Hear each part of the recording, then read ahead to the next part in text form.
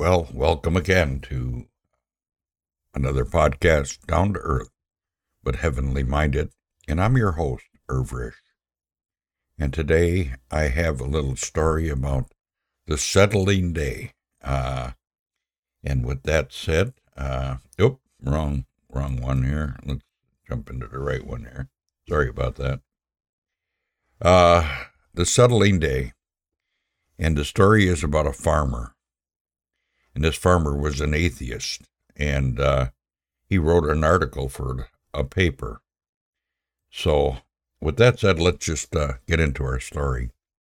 A farmer who prided himself on being an atheist wrote to an editor of a newspaper, "Sir, I have been trying an experiment.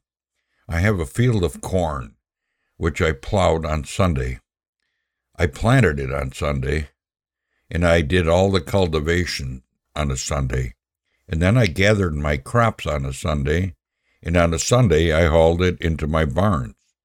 And I find that I have more corn per acre than has been gathered by any of my neighbors during this October." Wow. That's what he wrote in the paper. And the farmer sneer is obvious. He was deliberately choosing to do all the work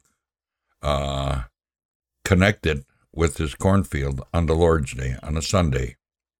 He had challenged God to express disapproval by giving him a disappointing result. Instead, he had reaped an exceptionally good crop.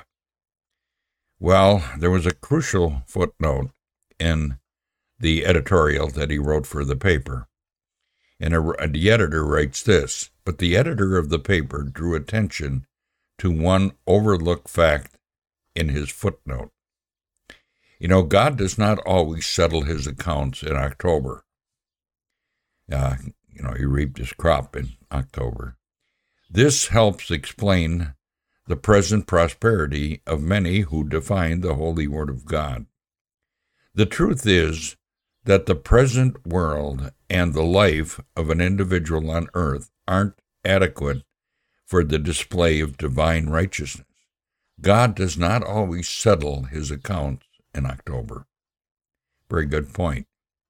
He sometimes meets sin with his obvious displeasure and gives those who obey him a quick reward for their faithfulness.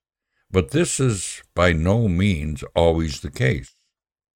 The conclusion to draw is not that God is indifferent to sin and that his government of men is a sham, but that the reckoning day is going to be future. The scripture gives repeated testimony that the judgment day is coming when God shall bring every work into judgment with every secret thing, whether it be good or whether it be evil.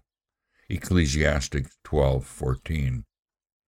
Every seemingly injustice will be set right, so that a man shall say, "Verily, there is a reward for the righteous. Verily, he is the God that judgeth in the earth." Psalm 58:11.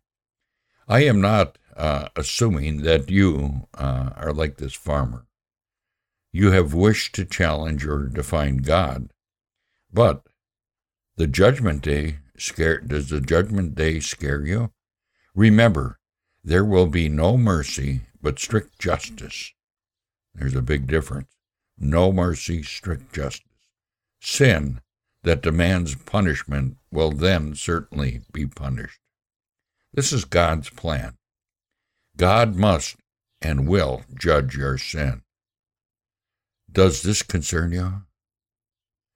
Are you prepared to face God's just judgment and punishment for them? Your sins demand justice. And are you ready for that judgment? God offers you an alternative right now.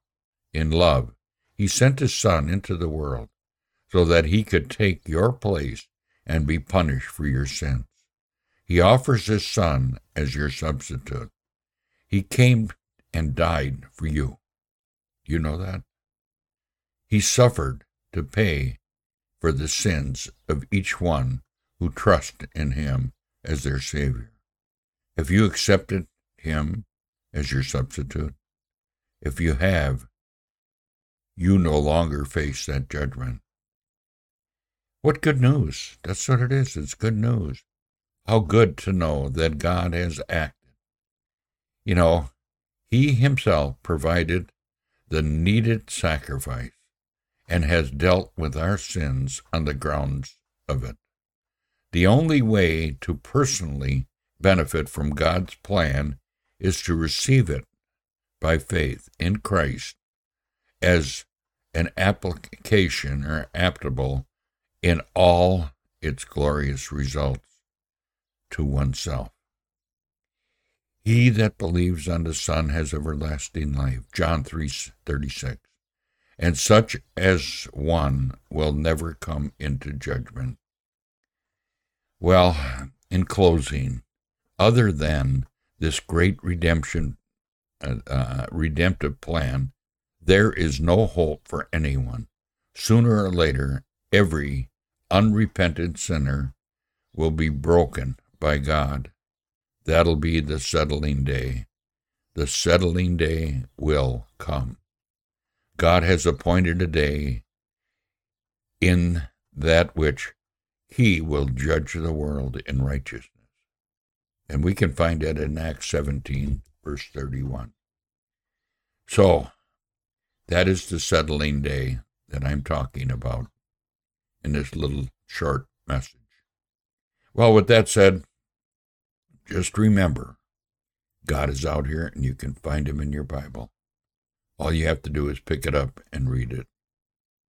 Well, that's all I got for you today. Have a great day. Lord bless.